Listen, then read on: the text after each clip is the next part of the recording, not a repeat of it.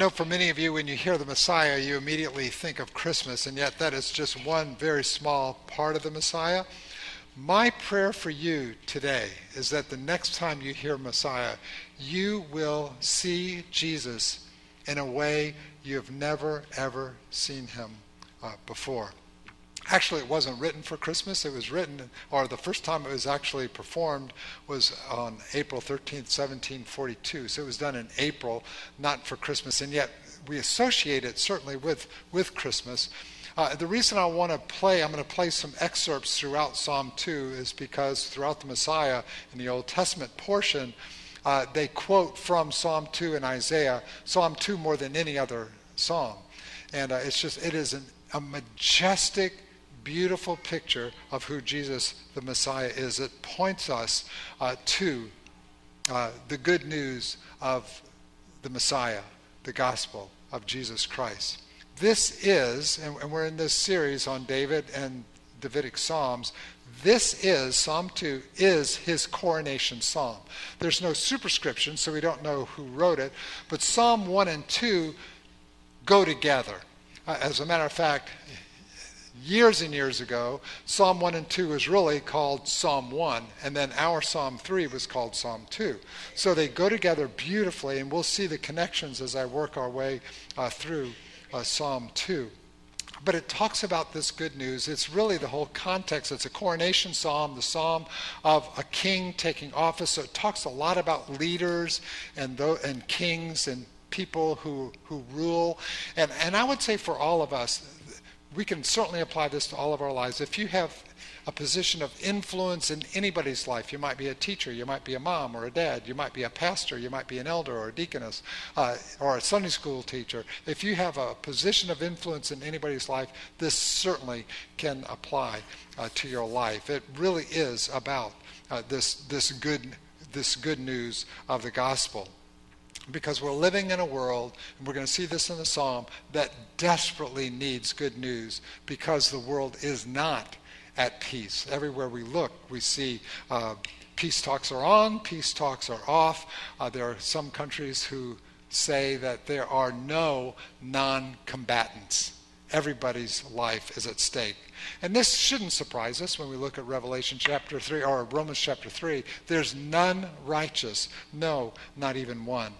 When you think about the number of wars that have taken place through the centuries, there have been wars fought over everything imaginable.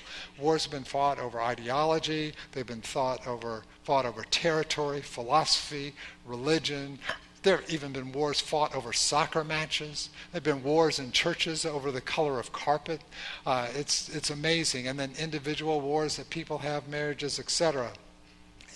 Though this is really applied to the nation of Israel, it's the coronation psalm of David. It's the one he was coronated with. When you think of world governments, and it looks at all of humanity actually, but it applies very specifically to us personally. Psalm 1 really honed in on us personally, and then it looked corporately in Psalm 2 at the entire nation. When Nebuchadnezzar and Daniel had this vision of world governments, how did Nebuchadnezzar see world governments? He saw them as this beautiful, majestic idol. But when Daniel, through the eyes of God, saw the vision of world governments, he saw them as beasts, vicious and tearing and clawing beasts who would rise up against God. There is actually one historian who put it this way: if you wrote one book covering the history of man, you would place on the preface the words of Jesus Christ, "Father, forgive them, for they know not what they do."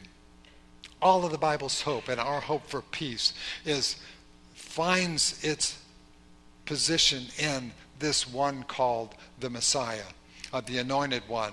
In the Greek, it's called the Christos, or the Christ, or Emmanuel, God with us. And ultimately, he will be, the whole story of the Messiah, he will be the one ultimately who will put an end to all philosophy, all religion, all politics. God pictures the absolute perfect government as God himself in the person of his Son ruling all of the nations, and all of the nations shall stream to him to hear his word, and they will beat their swords into plowshares and their spears into pruning hooks, and he shall rule from sea to sea. There is no psalm that pictures this any better than Psalm chapter 2. And the Messiah, and I'm doing this, and I'm going to have little clippets of the Messiah throughout, because the next time you hear the Messiah, I really want you to see the grandeur and the majesty and the supremacy of the Lord Jesus Christ. That's what I want you to hear, and I want to help you see this today. Psalm 2 is a fairly short psalm, 12 verses. It's divided up into 4 different scenes. There are 3 verses per scene. A real quick overview. Scene 1 would be it just shows the world and our lives in an absolute mess, whether it be morally, intellectually, socially, politically, economically. We are in a mess, and it shows the madness of humanity in our lives, in our homes, and abroad in nations themselves. The second scene, verses 4 to 6, the world thinks that we can treat God with disdain, that we can treat him with disobedience or even indifference. And God laughs at that notion that we can be independent of him. The third scene, the final scene, or not the final scene, but the third scene, we find the Messiah conferring with God himself. Actually, this is the only place in the Old Testament where the Messiah actually speaks, and it's recorded. So we see him conferring with the Father. Jesus, the King, runs the universe by decree, not by democracy. And Jesus is his majesty, the King, and the Messiah by nature, by conquest, and by his resurrection. So Jesus is reigning today. And the beauty of the gospel is, because of his love, because of what he's done in his love, we can reign with him in all of life. That's the beauty of the gospel, that he actually gave himself, died on a cross for our sin, died in our place so that we can reign with him in life. The fourth scene, verses 10 to 12, answers the question. I'm borrowing this question from Francis Schaeffer. How, in light of all of this, how should we then live? How do you live? So again, Psalm 1 and 2, those together are the introduction to the entire Psalter. So when we were divvying out Psalms, when Wade took Psalm 1, I immediately wanted to do Psalm 2, because you can't have Psalm 1 without Psalm 2 is the other half of Psalm 1. So I grabbed Psalm 2. I couldn't wait to do it, because within Psalm 1 and 2, there's the thrust. There's 2 thrusts that weave their way through the entire Psalter. And the first thrust is this. Wade covered it last week. That it compels us in Psalm 1 to choose the path that leads. There's going to be a path to life and a path to death. Choose the path to life. And it really summarizes itself. The thrust is in Psalm 1, 1 to 2. It's the beginning of Psalm 1 that says, Blessed. Blessed is the man who delights in the law of the Lord, and on his law he meditates day and night. That's the path of life. And then it ends with Psalm 2. At the end of Psalm 2, blessed are those who take refuge in him. So Psalm 2 compels us, in light of who the Messiah, the King, Jesus is, take refuge in him. We would call it to trust him, to take refuge in him, to have faith in him. Let's look at scene 1. Scene 1 talks about the state of hearts, the state of the nations today. And we will hear in the first 3 verses from all of humanity the voice of defiance. Now, David asked this question, and it caused, when Handel went to compose the Messiah, he needed to give the backdrop of why do people need the Messiah. And so listen to what Handel wrote. Why do the nations so furious in rage and care? Why do the people imagine a vain thing? Why do the the peoples imagine a vain thing? Or why do the nations rage and peoples plot in vain? The kings of the earth. Listen, this is history today. The kings of the earth set themselves, the rulers take counsel together against the Lord and against his anointed one, saying, let us burst their bonds, and by the there, let us burst their, it's the Yahweh, I am, it's the word for I am, let us burst I am and Messiah, let us burst their bonds apart and cast away their cords from us. So the psalmist sees an uproar of history of the nations like waves crashing upon the throne of God. And we resist him. We resist his rule, and we defy him. And so it literally says, let us break their, I am and Messiah, chains, they say, and let us throw off their shackles. And what these are, the shackles and the chains of God, are the moral, the marital, the societal, the personal, the sexual, absolutes. In other words, they're saying, let us throw off these constraints that God has placed on us. We can live life much better, much more happily if we don't have these unreasonable constraints. Or in the Old Testament, it would be like the Ten Commandments. Let's throw those bonds, let's throw those chains, those shackles off of us. And folks, what this is a definition of is a definition of sin. It means these are the things that cause us to miss the mark. All of us. I mean, when you think of missing the mark or falling short, how did you feel when you turned 13? Or you turned 14? What did you want to do? I want to cast off the shackles. I want to cast off the constraints. I don't want to do what mommy and daddy tell me to do. I know what can make me happy. Certainly mom and dad don't understand what's best for me. So I'm going to throw off the constraints of my parents. And we do the same thing with God. We think, I know better. And we do the same thing with God. Let me ask you, when your high school son or daughter get ready to go out on a date, and you tell them, I want you to be home at 11:30, what do they say? Do they say, oh, Father, if you want me home by 11:30, I'll gladly be home by 10.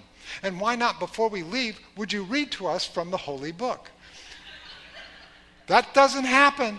That does not happen.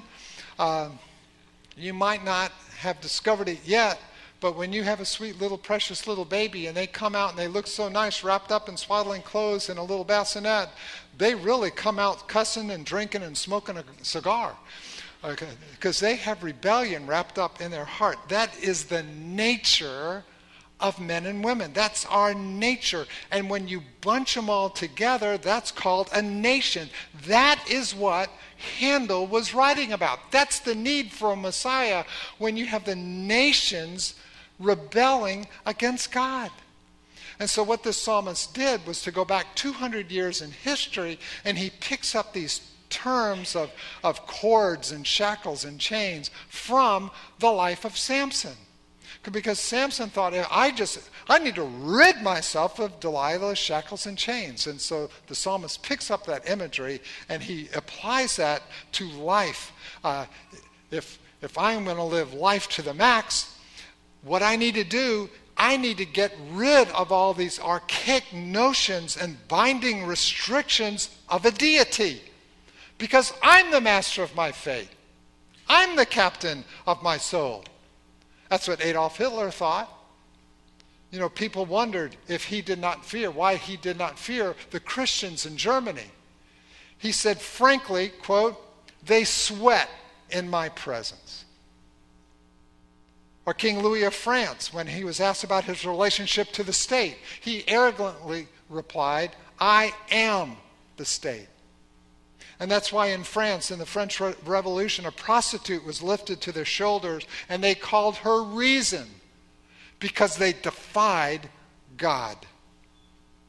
And we could all give lots of examples of how we as well have attempted to rip off the shackles and the chains, in other words, the constraints of God, because we think we know better. Even when we're told that God loves us incredibly and draws us with his love and says, I've got this wonderful plan for you if you will just believe me. Follow my word. Do what Psalm 1 says. Blessed is the man who delights in the law of the Lord, and on his law he meditates day and night. Just do that.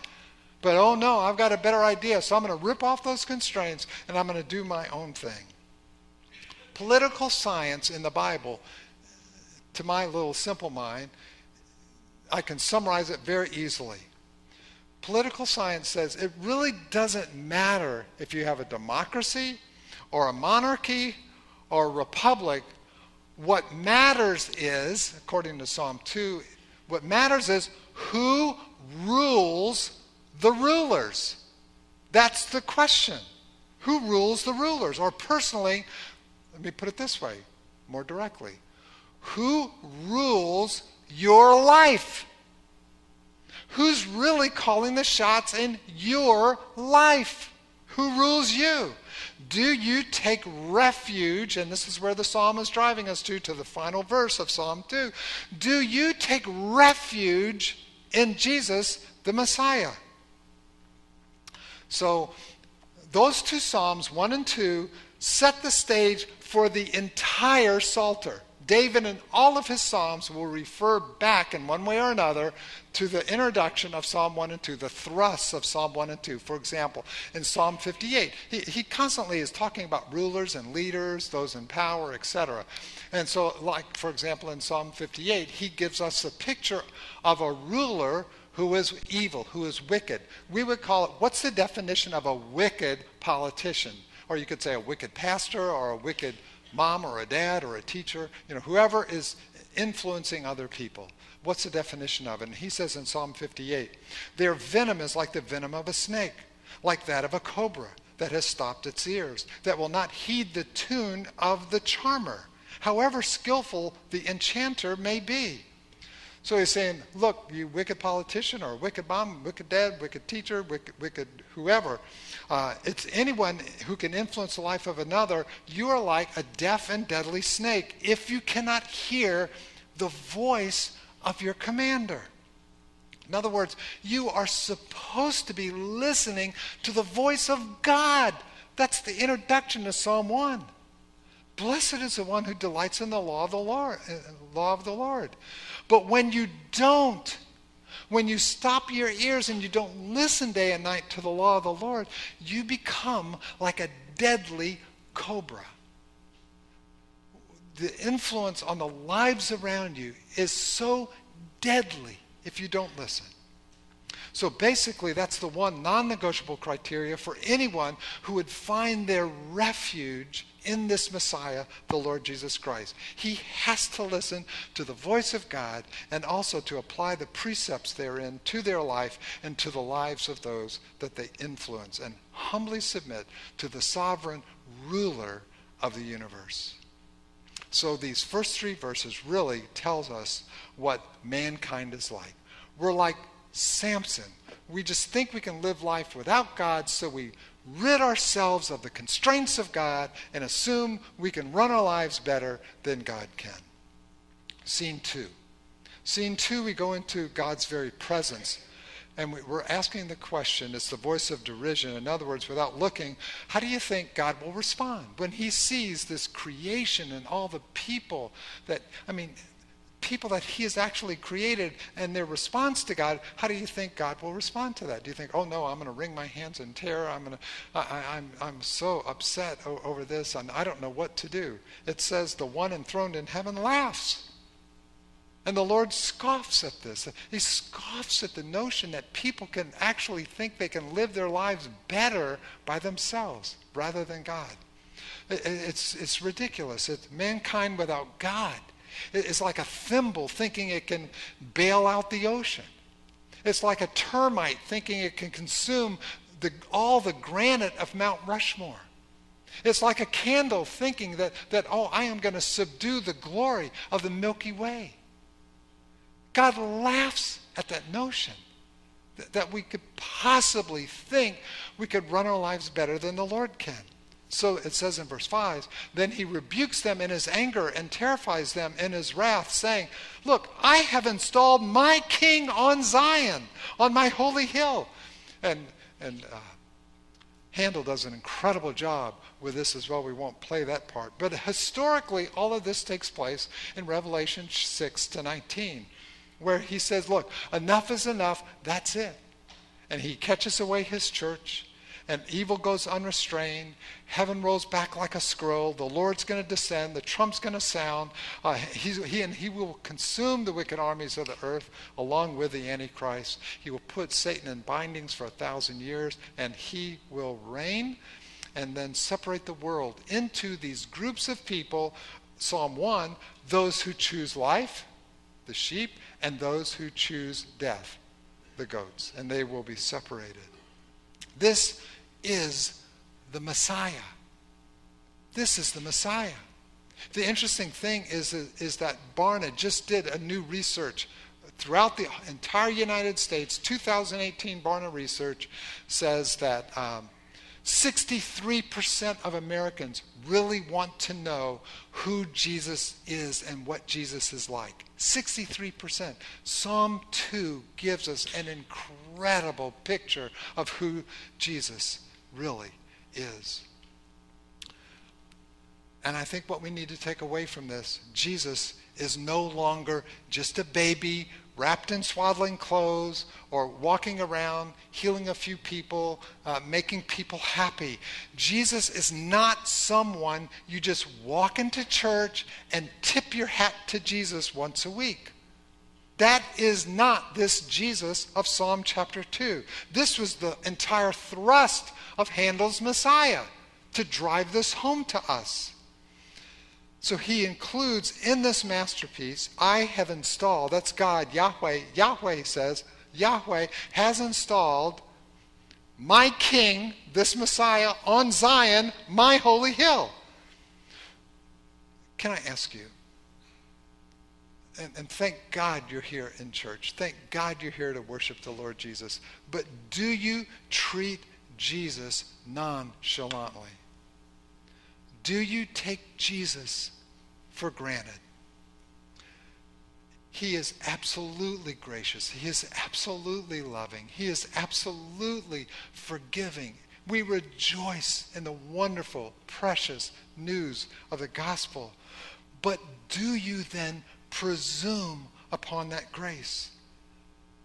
Do you then, in light of what he's done to you, spurn his righteousness and desire to walk according to your own desires and your own path rather than God's? Or Paul would say in Romans chapter 6, verse 1, shall I continue in sin that grace might abound? Me genoito. May it never be. So we've had the voice of defiance, the voice of derision. Thirdly, the voice of declaration. Verses 7 to 9, this is the only place in the Old Testament where the Messiah actually speaks. He says, I'll tell you the decree. The Lord said to me, you are my son. Today I have begotten you. Ask of me, and I will make the nations your heritage and the ends of the earth your possession. You shall break them with a rod of iron and dash them in pieces like a potter's vessel. So he says, this is the Messiah speaking here. I, the Messiah, will tell of the decree. Yahweh, the I am, said to me, Messiah, and then he quotes what Yahweh told the Messiah. You are my son. Today I have begotten you. So this is the formula of coronation. There's only one person in the entire Bible that God ever says this to, and it's the Lord Jesus Christ. We see it 3 times throughout the New Testament. You see it at his baptism. You see it at his transfiguration. You see it in Paul's sermon in Acts chapter 13. And this time it says, you are my son. Today I have begotten you. So all authority. Do you remember the Great Commission? And you've probably heard the expression, the Great Commission, Matthew 28. Here it is. Psalm 2, Matthew 28. All authority has been given to me. All authority in heaven and on earth has been given to me. Where did that come from? Psalm 2.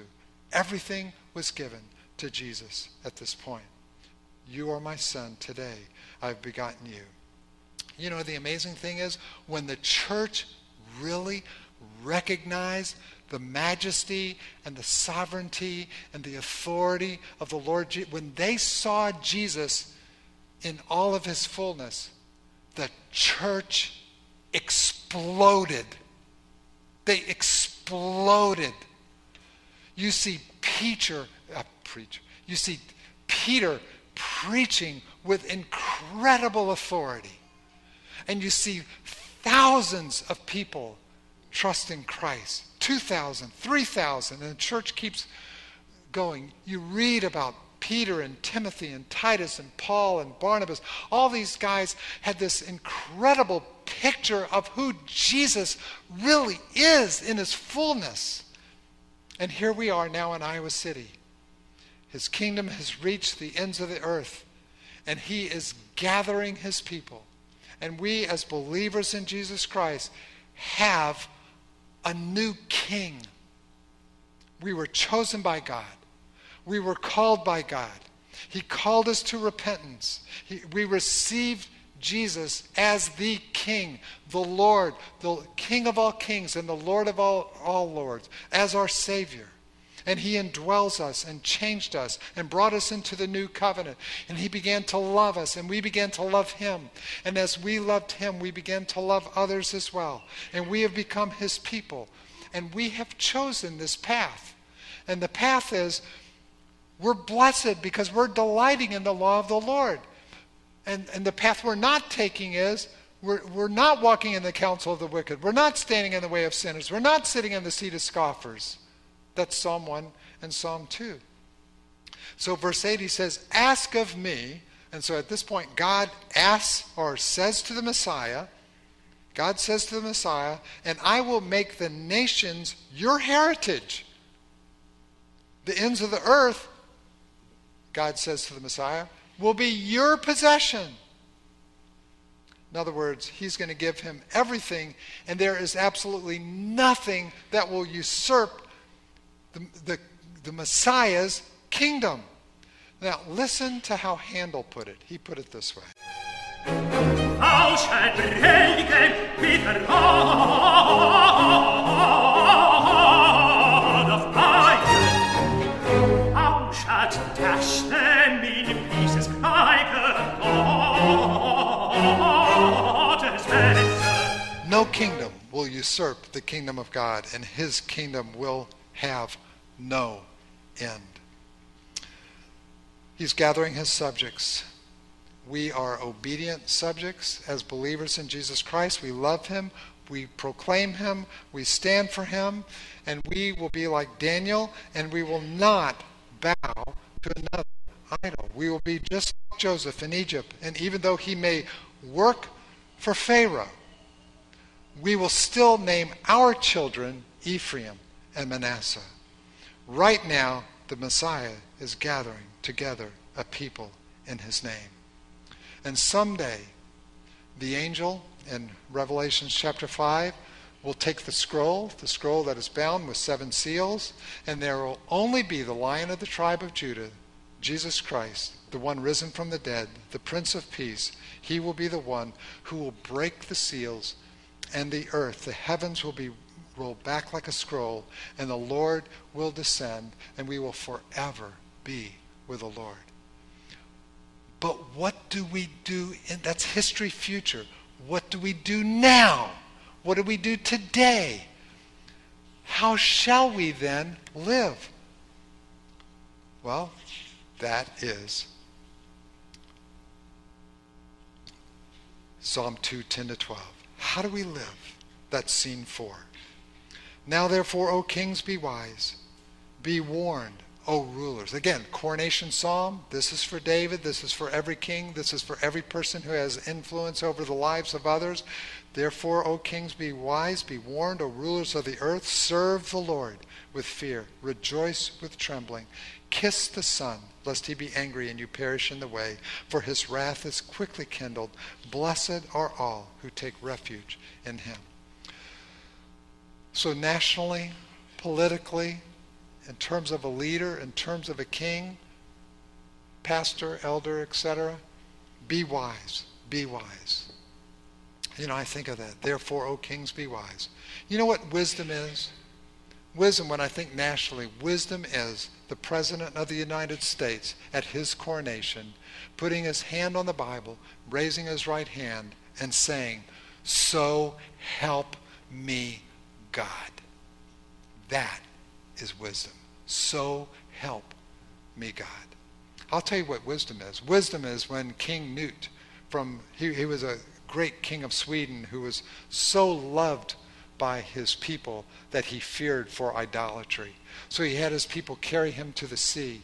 He got out, he stood by the sea, and he commanded the wind to stop and the waves to be still. And obviously when he did that, the wind kept blowing, the waves kept pounding, and he turns to his people and he says, "There is but one who commands the winds and the waves, and it is not me." That, folks, that is wisdom. Wisdom is when Abraham Lincoln said, "The Bible is the umbilical cord to all virtue." That is what wisdom is. So be wise. Secondly, take warning. Be warned, O rulers of the earth. When Louis of France was getting ready to die, they had him take his body into the Versailles. And he commanded all the lights to be extinguished, and there was one candle flame by his face. And he had instructed the priest, gave him these instructions for when he was to die. The priest then, after he died, he took that one sole candle, he lifted the candle up, he blows the candle out, and then he says in this loud, majestic voice, "Only God is great." Now that is not only wisdom, folks, that is a warning. And then thirdly, serve God with fear and with trembling. Serve the Lord with fear, rejoice with trembling. Those two words are catchwords in the Bible to depict the relationship that a slave has for their master, fear and trembling. That's why, back in the 1700s, later 1700s, when the Messiah was played, the King and Queen of Great Britain, when they got to this chorus, they stood. So let's play it. It would be appropriate to stand in this place. We do this out of tradition. And I'll tell you why.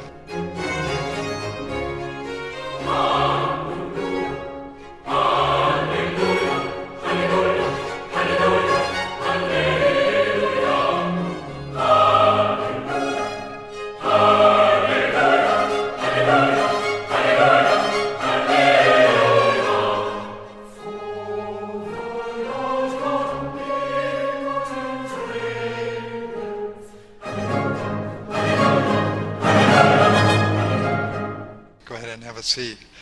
What they felt, and this was spontaneous, George II, Queen, and of course it's been passed down now, we do that today in respect.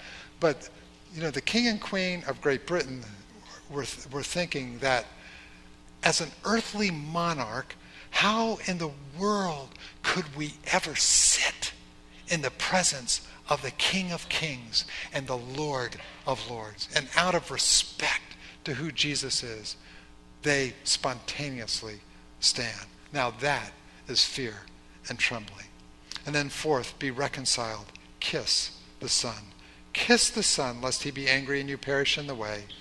And then the psalmist really picks this up from chapter 1, Psalm 1, verse 6. For his wrath is quickly kindled, but blessed are all who take refuge in him.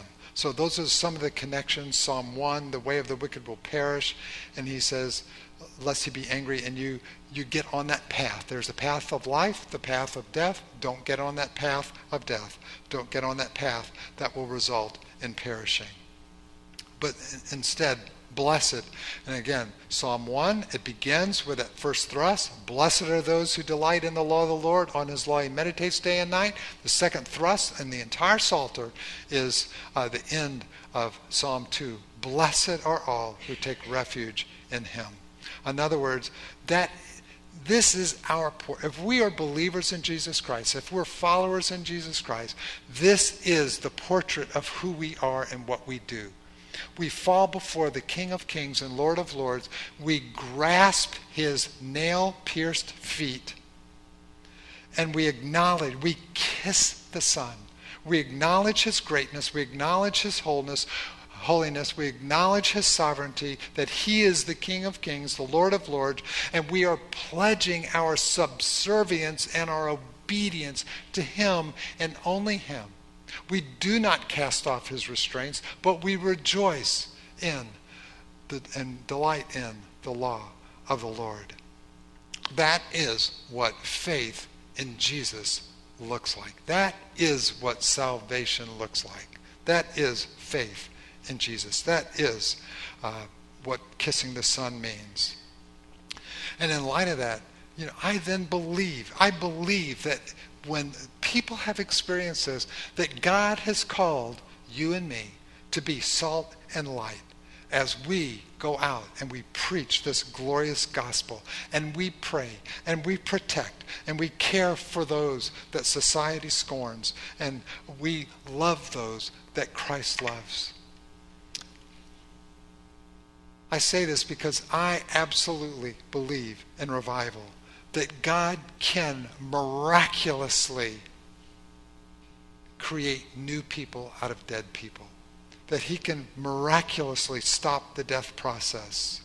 There's a Messiah today in heaven who is crowned king, and he's waiting at God's right hand, and he is in the process now of gathering his people, because I believe that this Messiah will one day, in a twinkling of an eye, he will catch away his church, and he shall appear, and every eye who can see will see him, even those who struck him.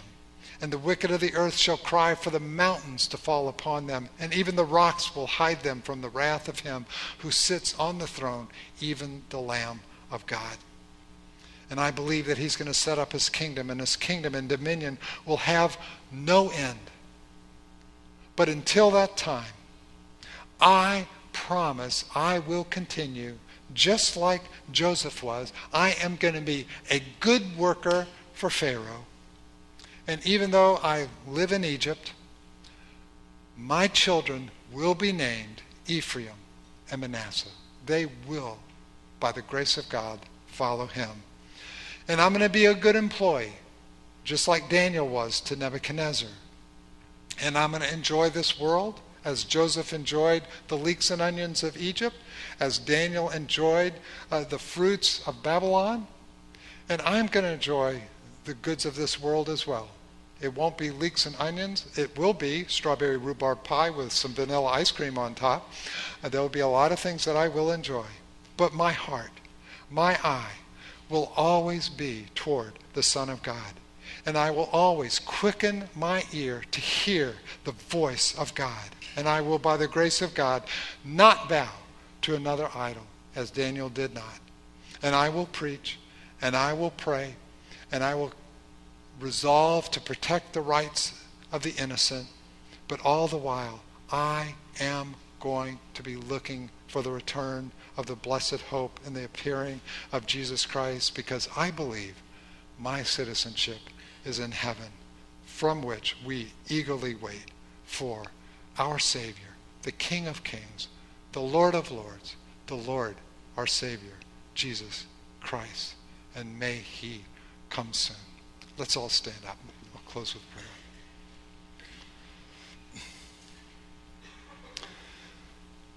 Oh God, in these dozen verses, you have spelled out all of history.